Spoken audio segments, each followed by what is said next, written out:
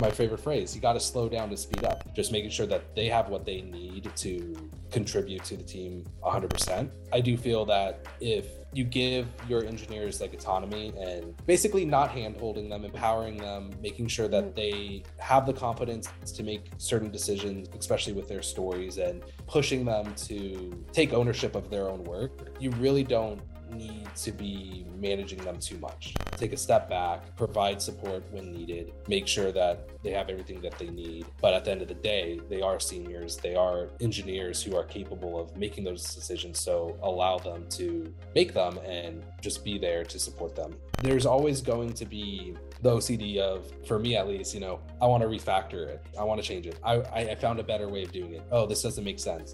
We have to find the balance of, yes, finding the right way of doing something is ideal, but we also have our commitments to the company. We have to make sure our features are deliverable. We have to make sure that we don't introduce too much scope creep, too much tech debt.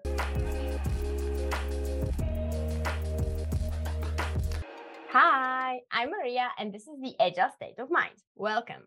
And we are here in the podcast edition where I deconstruct the role of an engineering manager, try to make sense of the role confusion, and understand the challenges of the transition from a developer to a leader. You can find this interview both on YouTube and as a podcast. See the links in the description. And today, my guest is a colleague from Fyllo, Brandon Parrott. Hello, Brandon. How are you? Hi, how you doing? I'm good. Great to have you here. So Brandon is a full stack developer. You are a full stack developer, aren't you? Yes, I am a full stack developer. And you recently got promoted to be a team lead. So again, we will witness a success story of an engaged and collaborative developer that is moving forward in his career. And Brandon and I work together right now, and it's for the second time because we previously worked together in OutSystems, and then we both followed Robert to go to Fyllo. I will need to interview Robert Husick as well, soonish, let's see when. Fyllo, where we work right now, is an American startup headquartered in Chicago, and we provide marketing and regulatory solutions to highly regulated businesses like cannabis and CBD dispensaries, cryptocurrency, short-term rentals, and so on. And currently, Brandon is a team lead for our US-based team. So I'm very glad to have you here. I would like to understand today a little bit about your journey from a developer to a leader, and also understand what were the challenges of the moving or to the new role. What did you really like as a developer, and so on. So I would like to start from the developer role, actually, because I noticed with my previous guests that there's a little bit of confusion about what the full stack means. I was speaking with Luis Castro in my first interview, and he was explaining that to him, a full stack developer is like a real product developer, that it doesn't only mean that you're good in the technical side, but also understanding the product, or collaborating with the UXers and so on. So I would like to understand what you understand. That's a hard one. Okay. Starting with hard questions. Interesting. So he was mentioning that a full stack engineer was more of like a product engineer, not just, front end, back end, understanding databases or caching layers or infrastructure. He was mentioning that a full stack engineer in his mind was the whole product, understanding like the stakeholders' view of the product all the way to, delivering the product, right? Yeah. So basically, you need to understand the business and understand what the product owner does and some tools that UXer does. And then also, let's say the BI part. So you know what you will actually measure in what you're actually doing. So it changes a little bit the way you look at things. So my point of view on a full stack engineer, it's a little bit different. I would say one of the major things about a full stack engineer is understanding, of course, the deliverables of the whole product from from the design sessions with PMs all the way to, implementation and deployment of it. My point of view of full stack engineer is not just understanding what the product is. It's more along the lines of how can I touch every layer of the engineering stack to deliver a feature or a product to the customers. What that entails in my mind is a full stack engineer needs to understand, one is the UI, the UX of the platform. How is the user going to interact? How is the actual product going to be used within the industry? But then also the implementation of it, all the way from the front end to, if you're using JavaScript, the NPM modules that you're pulling in, to the back end layer API implementation, and into even the orchestration of the platform CI/CD, deploying it to either AWS, Azure, or GCP, and then how you're going to actually maintain it, continuous integrate and deploy the platform. So in my mind, a full stack engineer understands, at least at some level, the whole pipeline from the design step all the way to the deployment step. Okay, makes Did sense. I answer?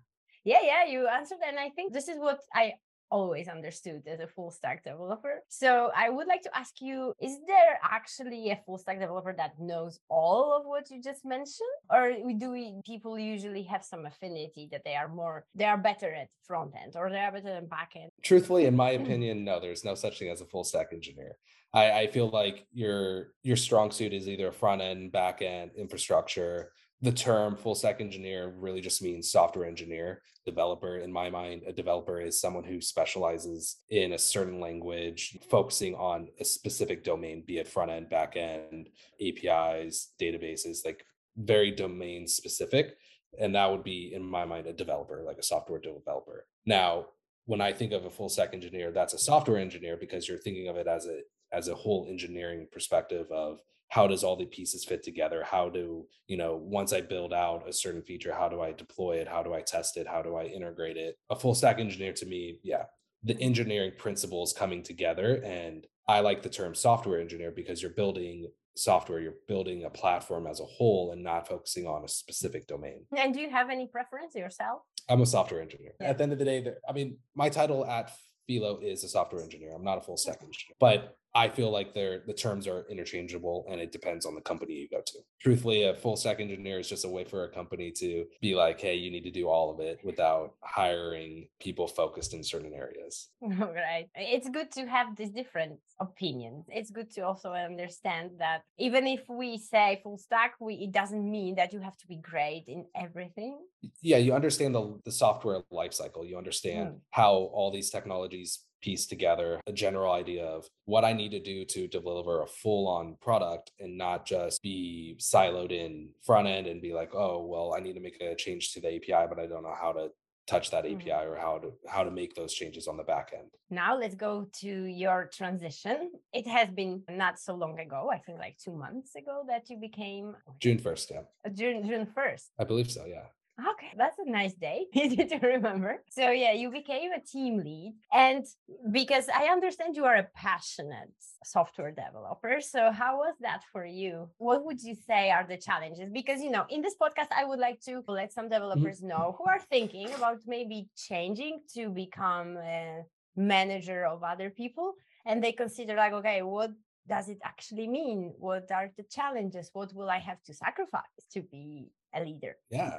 So before I was offered the role as team lead for the US Fyllo team, I was already doing about 70% IC, and not doing the management duties yet. But what was happening was, I was participating in a lot of meetings, making sure that there's a collaboration between teams, making sure that we're following the best practices during like code reviews, and making sure that we are doing our due diligence when deciding on new technologies, new design patterns, or new implementations. So to me, that's a senior or principal engineer type responsibilities.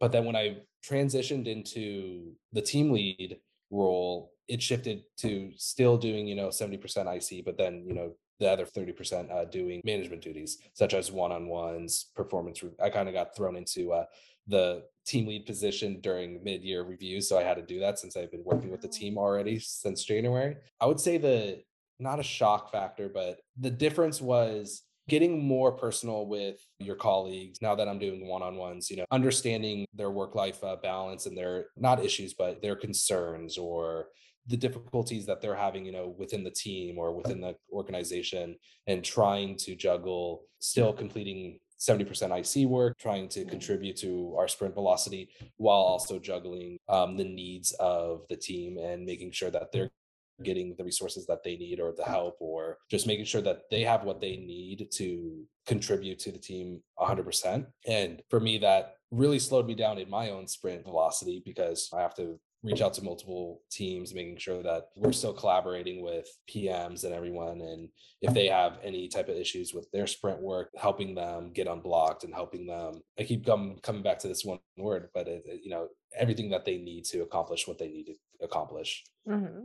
Yeah, makes Trying sense. But I'm actually surprised that you said that, let's say, administrative work is just 30% and 70% is still like a software developer role. Yeah. Did I understand that correctly? Yes. I feel like we do quick 20-minute one-on-ones each week. I do feel that if you give your engineers like autonomy and basically not hand holding them, empowering them, making sure Mhm. that they have the confidence to make certain decisions, especially with their stories, and pushing them to take ownership of their own work, you really don't need to be managing them too much in my experience. I've come from out systems where I felt micromanaged. I've came from ForgeRock where I was very empowered. And at ForgeRock, really, we had the ability to make certain decisions, architectural decisions, implementation decisions, and just by us having the runway to do what we know is best and pulling in the best technology, the best design principles, we always made the right decision with our implementation and making sure that we're delivering high quality code and making sure that it's maintainable and scalable. So that's the approach that I've been trying to take, is more take a step back, provide support when needed, make sure that they have everything that they need. But at the end of the day, they are seniors, they are engineers who are capable of making those decisions. So allow them to make them and just be there to support them. Wow, I love that. It's great. Yeah. And especially the part of empowering other people. And I see that a lot on the daily basis because we work together and the team is pretty new, right? The team itself, I think they started last year. Yeah, I think Harry and Carlos have been here the longest. They were here about like 6 or so months before I got here in January. But everyone else on the team right now, we're a team of 6 and then 7, including me. Yeah, have been here basically just around January of 2022. So we can say that the team is half a year old. And Yeah. you can see really how great people are coming together, participating, collaborating. And this is really great that you notice that and you step back and let them self-organize. What I see a lot that sometimes some team leads would just go and micromanage people because they just don't know any other way. And also people are maybe sometimes used to that they are told what to do. Mhm. I don't know if it's also the cultural thing that, everybody that you manage, they are all from the States and they are all in remote, right? So there is no office Yep. that everybody can go to and just see each other. I think most of the people never saw each other in real life, right? Yeah, we never met.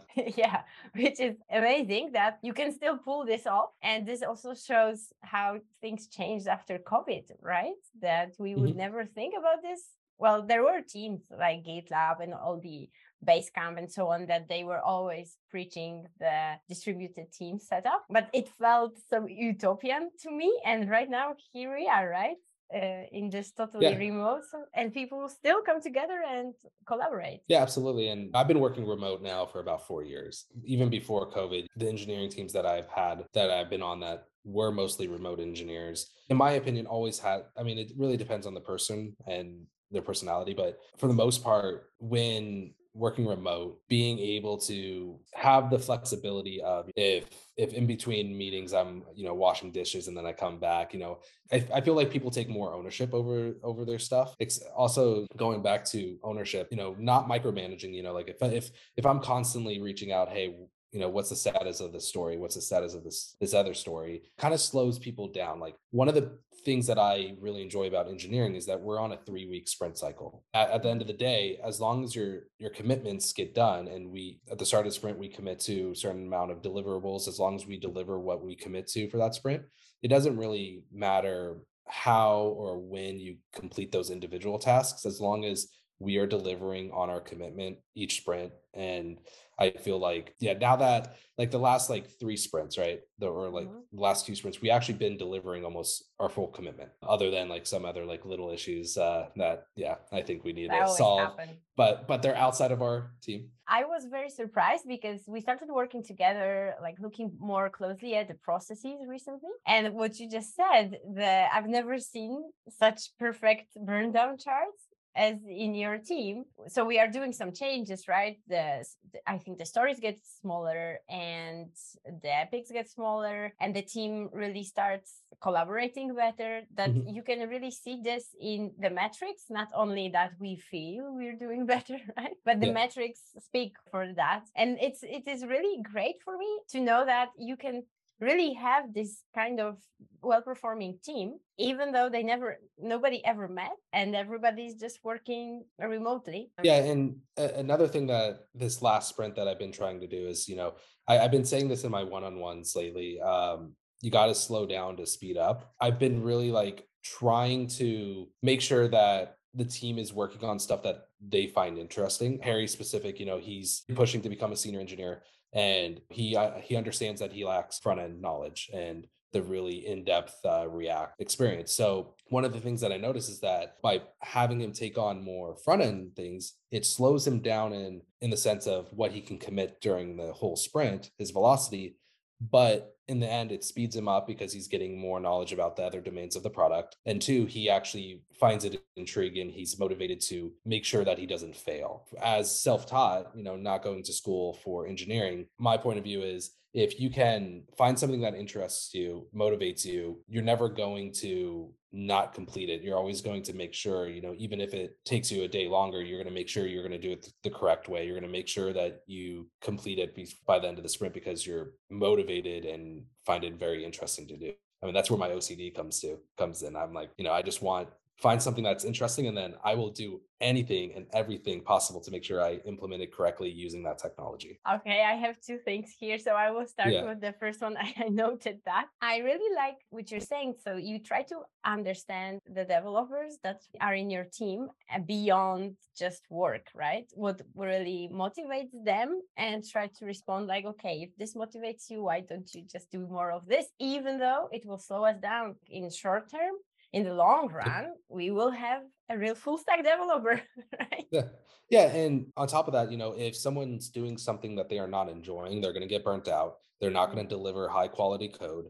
It's just going to be mundane. And in the end, it's not going to be good for the company. We're going to have a burnt out engineer who's, potentially going to start looking to leave, and they're not going to be doing their best work because it doesn't interest them anymore. Yeah, I think that's very important. The inspirational, aspirational part, like that in the motivation. So, how do we make sure that we deliver on time and we deliver with quality, but we don't get people burned down in the process, right? Yep. So, keeping people motivated and letting them work on what they consider interests them, I think, is a very great way to do so. And then I started laughing when you mentioned the OCD, and you are not the first developer that I meet that has some OCD. So do you think that actually helps in the role, software developer?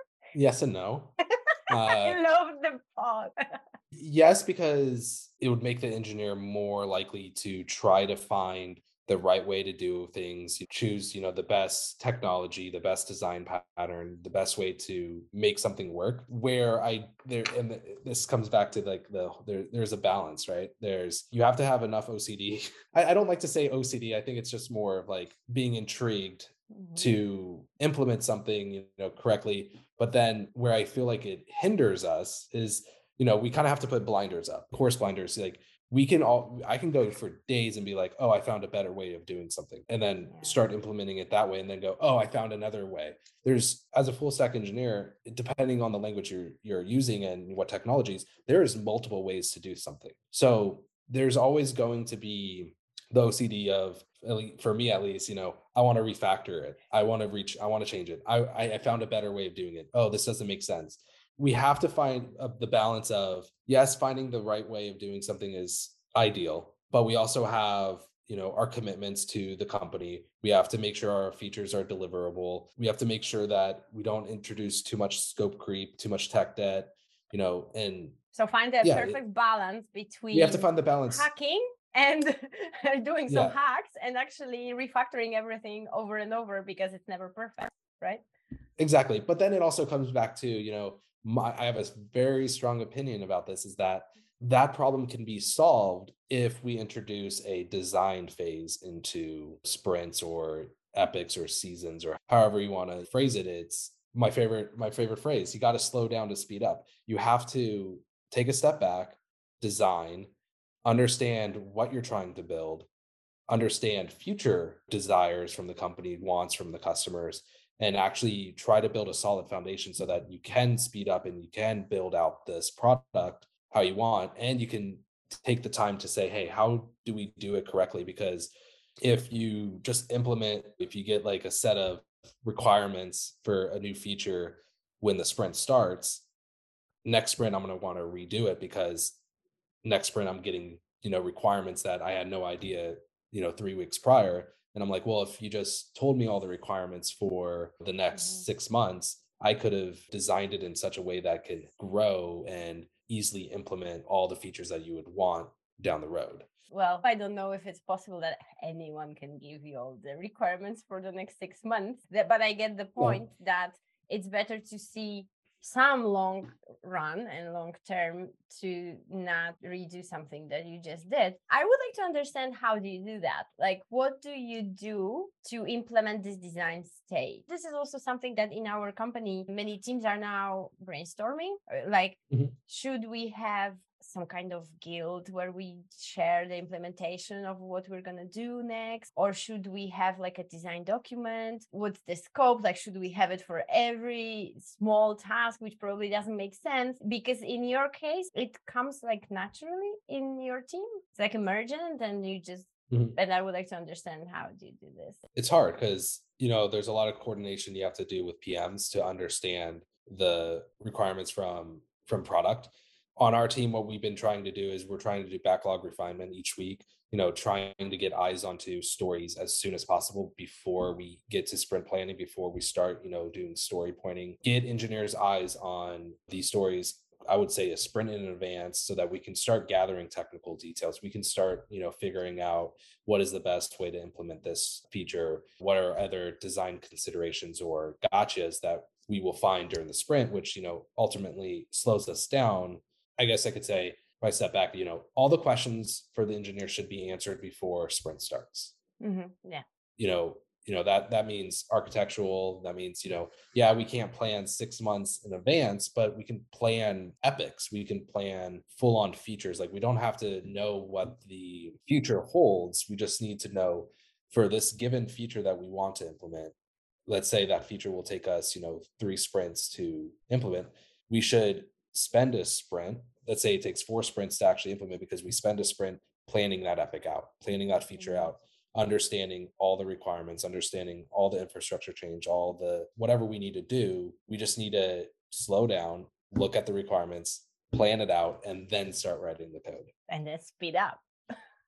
And then ultimately you will speed up. We won't have a lot of like blockers during the sprints. We won't have, going, oh, well, we can't deliver this part of the feature because we didn't think about this other aspect that we need to implement, or even start writing code. And I've had this happen before at past companies where an engineer is implementing the thing, and then next thing you know it, he looks at the Jira ticket and a PM changes the DoD. So now we're either ripping code out or making major modifications just to complete it, and it won't get completed because the scope keeps changing. Yeah, which is inevitable probably, but I think what you're saying is that, first of all, I really agree with the fact that it's good to take some time to plan and actually digest what's gonna happen, which is like counterintuitive for some people, because it's like, wow, but you are not developing in this time, and we should never, we should just focus on coding and not Mhm. planning, because that's waste of time and it's probably a meeting, which basically is not work.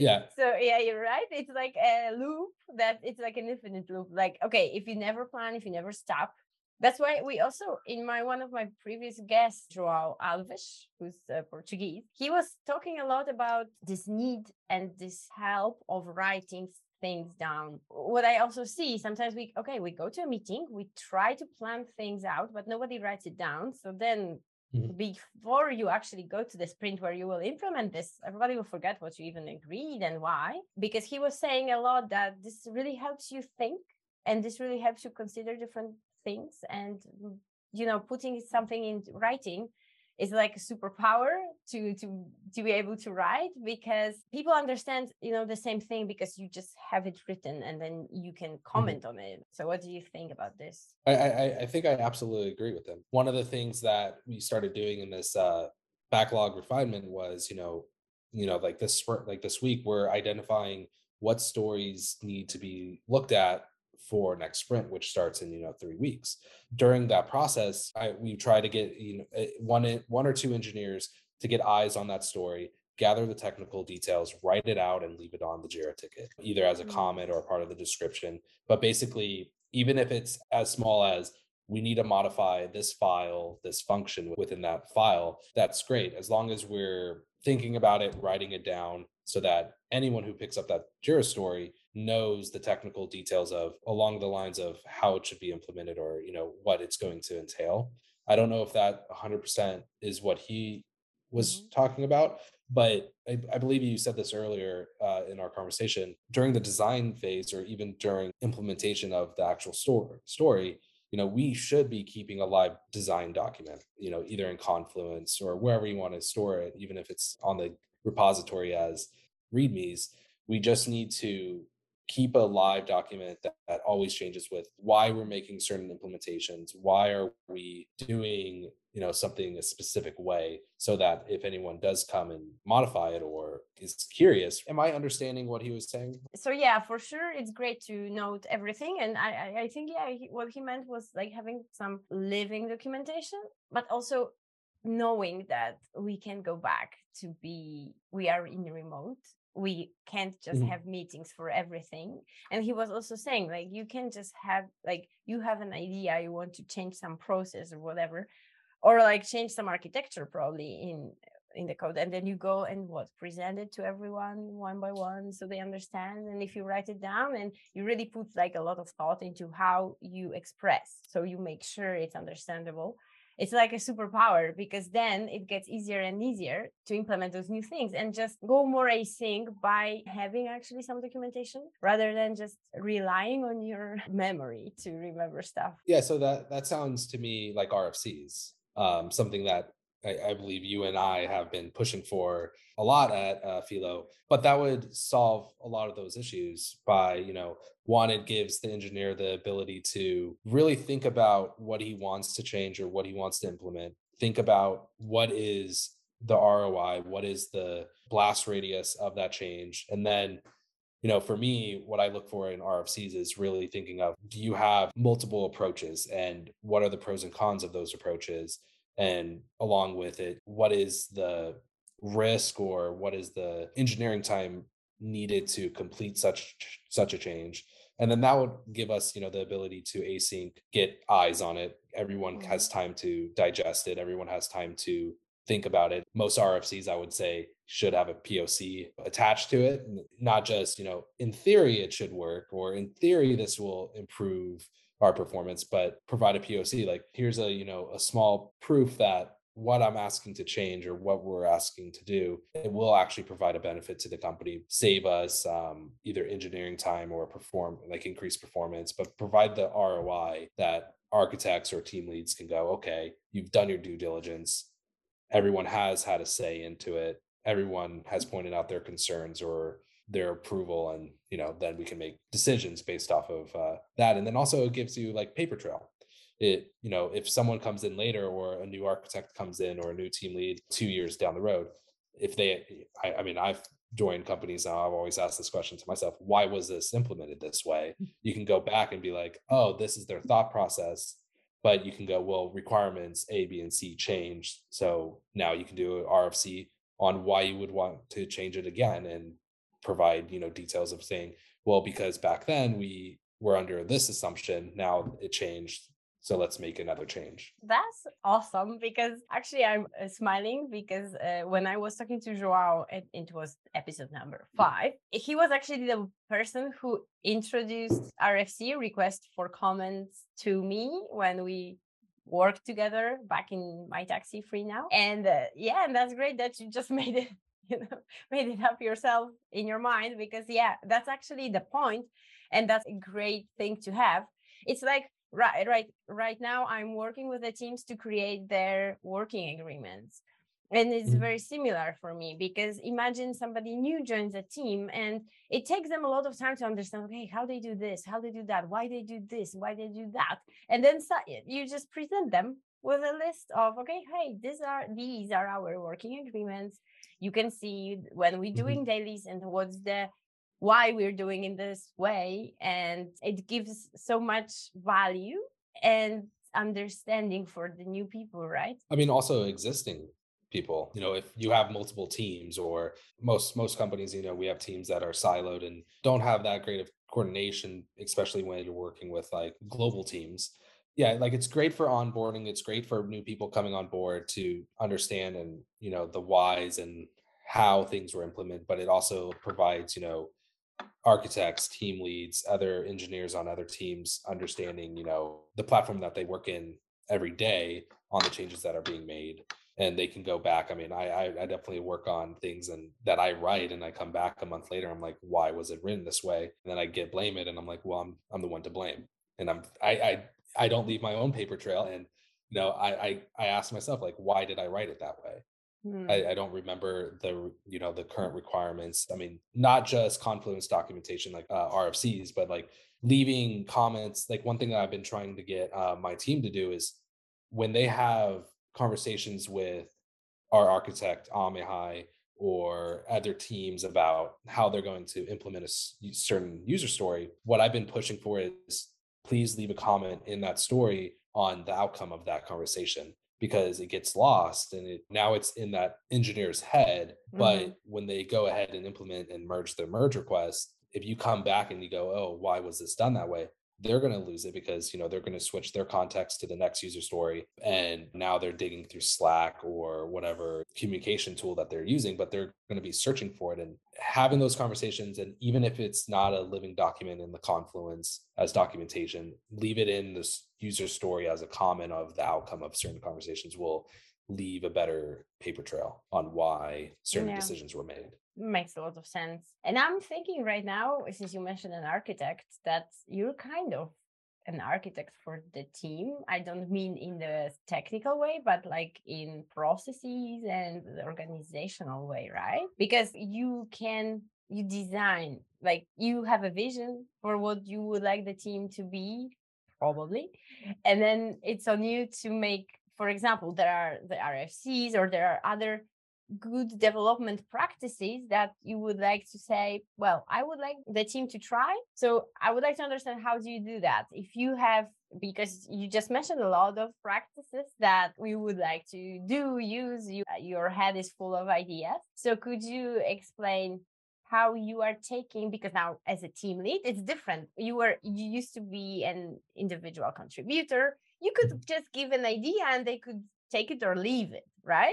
But right now that you are in a leadership and managing position, how do you do that? So it's not like, oh, you have to do this. It's more like, hey, I have this idea. What do you think about it? Yeah. So funny enough, backlog refinement that I implemented, we're doing it once a week, going through the backlog, trying to, gather the technical details before we go into sprint planning. That was a decision that I made, that I felt we need to start designing user stories before we get to them. Now, we did that for 2 sprints, and just in our recent retro, we decided as a team that it was a waste of 30 minutes. We were doing it asynchronously through Slack, and we were doing it really well. And we decided, hey, we don't need an extra meeting. We're going to stop doing this. So for me, how I see it is that I do come up with ideas, but at the end of the day, it's a team. And in our retros, we try to like ask, like, what could we do better and how could we do it? And if someone comes up with an idea or I come up with an idea,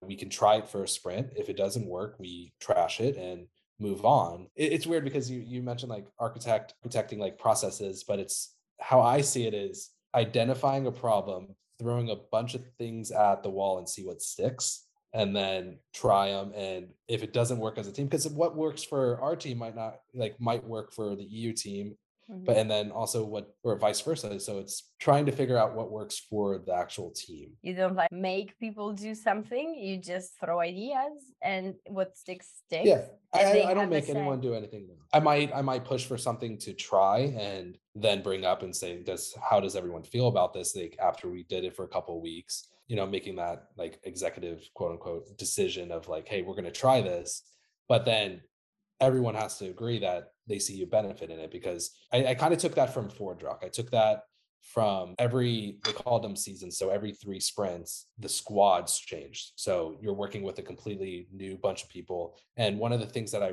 really liked was that when the squads changed as a team, you elected a squad leader. And then as a group, you decided what ceremonies you're going to do. You decided, what processes you're going to do, how we're going to do refinement, planning, as long as we commit to the work that we need to commit to for that's quote unquote season, we had the autonomy to make the decisions for our actual squad. I felt why that worked so well was because there was no true, I'm going to use the word dictator, but no one managing and saying you have to do X, Y, and Z.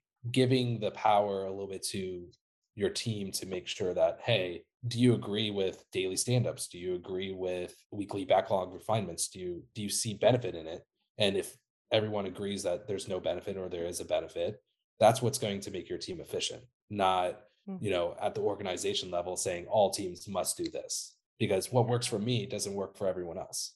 Okay, so that's where you came with all this inclination towards self-organization of the teams. And we go back to what we were speaking about, Harry, and motivation, right? It's totally different motivation when you have a say in how you will do your work, right? Absolutely. Yeah, I agree with that completely. And I think what you're doing is basically you're selling your ideas as experiments to the team. And then they have a say to say like, okay, this works for us, or this doesn't really work because of that and that. And then we can iterate and have another idea. So no harm. Like, Yeah. right? Yeah.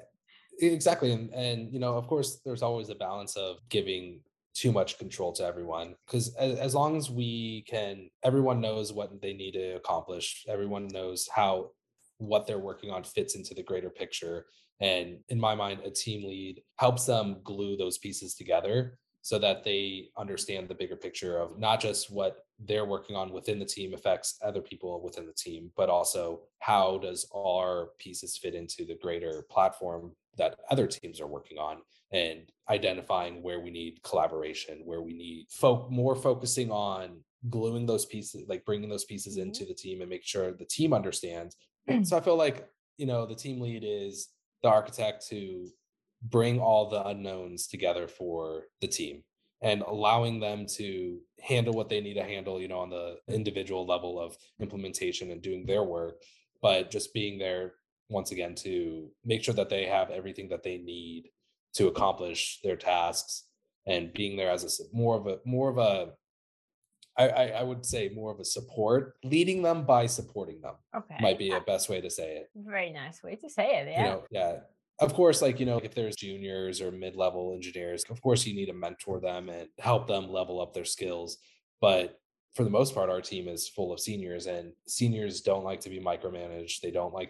They shouldn't have to have their hands held, and just more of like trust that we're paying good money for them, for their experience. Trust them. Yeah. I love that. And I like the part. I heard this a lot. I don't know if there's a term for this glue work, It's like instead of team lead, you could be just like a glue manager, because in the end, I heard this so many times. So I think it makes really sense, because in the end, what you're doing is you're providing with context, right? Because I think Exactly. what you need to for the people to understand is so they understand the intent behind what we are doing. I really like that part. The Martin timeline, popular in the product realm, and he's writing a book on sprint goals. There is this commander's intent behind a goal when you go to like a war or in the military. And for me, it actually made sense. It's not just that you put like, this is your goal. Okay, this is my goal. I like to have a goal, and it really is helpful. But if I don't understand why the goal is there, you might go and do something totally wrong because you are fulfilling the goal. And maybe meanwhile, the conditions changed. And if you knew what's the context and why you are heading toward that goal, you might have foresee, So I think this is very important. And this is great because then your job is more to provide this context to people, and then they can really self-organize within the boundaries that are set for them. Just to finish on this subject, have you ever used your position to actually command something, like you have to do this, full stop? Well, have I? Because I can imagine this can also sometimes be the case. I'm also thinking about like, what would be the reason that you have to do this way? But well, I'm the boss. I don't think it was ever commanding. Okay. It was just more of like, so I would say no to the question, just because as a team lead, I haven't had to, quote unquote, put your foot down on certain things. I think that I have stepped into a position where I have said no to certain design implementation, but I contribute that to being in the senior engineer role, not just a team lead, but like, listening to like a senior, like if it was another senior engineer saying, like hey, this is not, like more of a tech lead than a management type commanding. It was just more of like, I have not been in a position where I've had to use the position to dictate, what was going on. Like a lot of the stuff has been collaboration as a team. A lot of stuff has been, there's stuff like behind the closed doors of like the one-on-ones, of course, asking people to be more available or making sure that, hey, you need to work on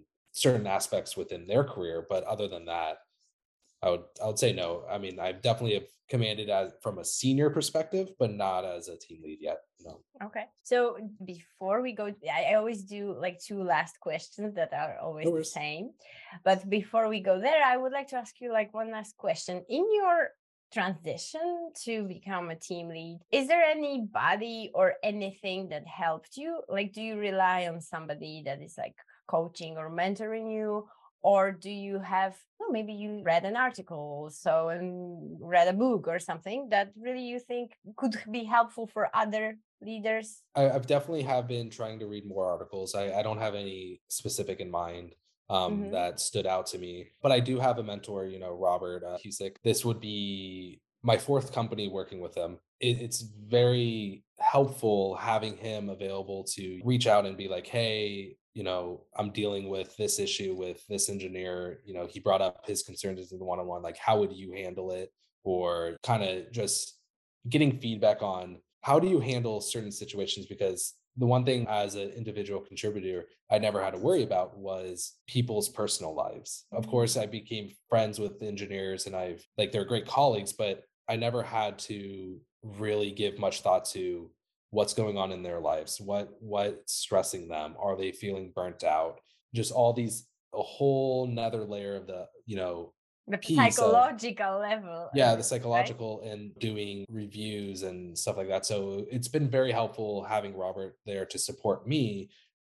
He doesn't tell me, and I think a lot of ways I get my management skills from him just because, he's very transparent. He gives his opinion, but he doesn't dictate. He doesn't like directly tell you, you need to do this. He just, says his opinion and then basically leaves it at that. Like, even though there's sometimes that I want more, I want to be like, no, give me a direction.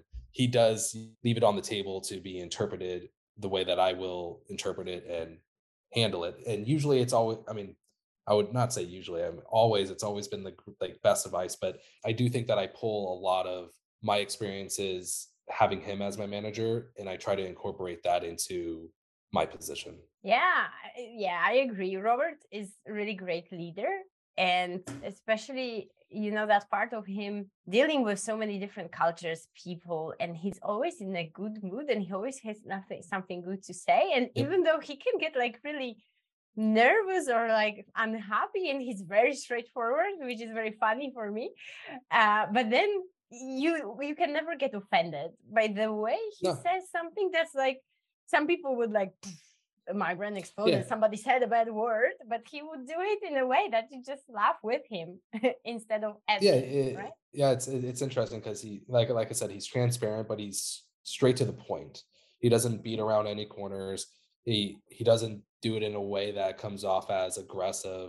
But I guess could you say maybe the phrase would be like when he says something, like it just has a lot of weight behind it, like it having the technical expertise behind it. No, he can get into like the weeds of code and debugging and troubleshooting, and he doesn't like lead by, how should I phrase it, like when I said leading by support, like leading with Mhm. support. I think underlying, I do get that from him because he doesn't come to me or comes to the team as like, hey, there's a production issue. Like, hey, you guys need to figure it out right now. He would get in the weeds. He would troubleshoot. He would look at the code. He would be pointing out, could it be this or this? So he's leading by supporting us and not just saying, go fix it. He's like, I'm going to help you. But, if that makes sense. Yeah. Yeah. Yeah, I agree. I really need to interview Robert because he has a lot of great things. I also work with him the second time already. And it's great to have such a mentor in whichever role we are in, totally different roles, and we get the same mentor. In any role, it's just a great tip for anybody who is looking to become a manager or a leader. Even individual contributor and like getting ahead in the career, is just great to find somebody who can support you. And I really Yep. like what you said, like leading by supporting people. It's really cool. Well, there will be many quotes from this conversation. Perfect. So thanks for that. And last but not least, the two questions. So first one, I think we touched on it right now. I usually ask, what would be your tip for a first time manager? So somebody that is just considering whether I should go and be a manager or I should keep on being technically involved more. What would you say when somebody gets into a role of managing people? What would be the tip? Apart, maybe it's what we just said, like finding a mentor, or maybe something else. Also, like how not to get overwhelmed. For me, I like juggling different pieces. I really love being like very logical and like, yeah, I'm really good at just juggling a lot of things. But as a tip, No, it's okay. Maybe it's one of the things. You will be juggling many things, so you better like it. yeah, well, yeah, a lot of meetings. Ugh, way too many meetings. Like there is a tip that I have in my mind, but I'm trying to figure out how to articulate it. Focusing on like the technical aspects of being a team lead, but also really listening and paying attention to what your engineers are saying. And I would say the tip is like to always remember that it is a team. It's not, you're not the captain. It is a team collaboration, and that what others are saying is very important to how well your team runs. Thank you. And last one, especially now that we are in a remote, which for you apparently was the reality for years already. But how do you see the leadership role evolving, given that you don't get to meet those people in real life? Or, we have also the Generation Z coming in that are totally different than what we were millennials, or at least I Mhm. was. So how do you see this evolving? What skills will be needed for leaders of the future? I don't know. I've been working in this remote role for so long with like managers being Mhm. remote as well. Yeah, I would say, something that I don't do enough of is turning on the camera. Yeah, I Maybe, know. yeah. I do think that, most people, especially in this industry, are used to working with remote teams. And even if you're in the office or at home, are familiar with doing things over Google Meet, Zoom. So I would say more camera on time and more, taking time before stand up or before meetings and having that small talk, talking about the weekends and trying to connect on a personal level, because it's very easy to be just work colleagues working remote. It's easy to disconnect and be like, oh, it's the weekend, I'm not going to communicate with you, or no, I'm not going to ask how your weekend was. So I feel like connecting on that personal level more and getting to know them will help a long ways, because then it becomes fun to work with people, if that answers that question. Yeah, that answers it perfectly. Thank you for that. I agree. And I'm the one to tell everyone to actually put their camera on. You know that yourself. So I agree with your tip. I've been doing it for one-on-ones, just so you know. Good to know, because for me, that's the strangest moment when I go into one-on-one with somebody and they won't turn their camera on, and sometimes you actually, even I would ask sometimes, and sometimes I would not even ask, because I feel like I'm like crossing some boundary with somebody that they obviously don't want to turn it on. And just by me asking, I'm like pushing them to do something they don't want. I feel like there is one disconnect though, right? Like, I don't know what time it is there, but it's late in the afternoon, right? It's 5 p.m. So usually, like on some calls, it's 8 a.m. Most engineers just roll out of bed. So it's like, of course, like if it's noon or 3 o'clock, I will absolutely turn my camera on.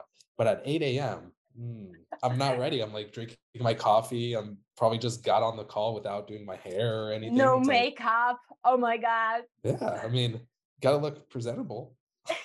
But yeah, I think it was you or Mark who said that to me. I was like, oh my God, I never thought about this. That, you're in your pajamas probably. And it's like, I'm not even at my desk yet. I'm just listening to like a meeting that there is. So yeah, I can imagine. But I think it's just good to maybe have people just say like, hey, sorry, I'm not putting my camera because of this, that. And then it's totally different than if I'm like, people can get personal. These are kind of stuff that you think like, oh, they don't like me. They don't want to show their face to me. They are actually laughing at me and not. Do people really think that? No, I'm not. Well, sometimes I do, because especially at the beginning when you don't know people, you don't know. Yeah. And of course, we tend to have these worst scenarios. Yeah, I feel like I do think that it depends on the call. I think one-on-ones and stand-ups probably should have majority of the people with the cameras on. But, at the ad hoc ones, or, doing retro and stuff like that, where people might be writing stuff down or Googling ideas while we're talking about design implementation, like there is a need. There is certain calls that I can see that there's an expectation of having that personal connection and by turning on our cameras. But at the same time, there's calls that don't require it. And without this being on any recording, I mean, there's plenty of times where I'm not, like, there's meetings that are not beneficial to me and I'm completely ignoring the meeting. I'm working on something. I'm not participating. But at the same time, that also highlights a big problem. Like, I forgot who quoted this, but it's like, if you're not contributing to the meeting or getting anything out of it, why are you on that call? Yeah, the famous law of 2 feet, right? Use your 2 feet and go away, which was in the time that we were in the office. But right now, I also agree, because I would prefer not to have somebody and tell, like, say, but it's so hard to say to people, you know what, your meeting is useless for me. Like, of course you won't say it in this. So you would say to somebody, hey, I really don't find much value for myself on this meeting, so I will just drop. Like, who would say that, right? No one. Exactly. So I think also it is a bit about being courageous. One of the values is always like being courageous. And I think it would be to just tell the person in person, not like in private on Slack, like, hey, on that meeting, I think maybe you have some other ideas, but I think it would be profitable because, especially I identify with that a lot because I'm like the meeting person. Like, my work doesn't count if there's no meeting. So I would appreciate really from people to say, hey, Maria, I was on this meeting. I think we could do it a bit differently. I don't really think we need that meeting, and then it's like, okay, I've never thought about this because I'm always in this facilitator role. Yeah. It's hard to put myself in the shoes and get some other perspective. I try, but I not always succeed. Yeah. But that goes back to, developing trust with the person enough for them to be able to tell you the hard truth sometimes. Yep. Absolutely. Yeah. Okay, so that's a very nice note to finish our meeting where we actually turned on our camera. For I'll be now, better at it. I appreciate that. So thank you so much for joining. I really enjoyed, and I got a lot of great quotes. You were making my life easier because then I put the quotes somewhere like on Instagram and LinkedIn, and you have so many quotes that I already pointed them here. And that was great. I hope we get to talk more in the future of this podcast and also at Fyllo. Yeah, thank you. It was a great conversation. Thank you. Bye-bye. Bye.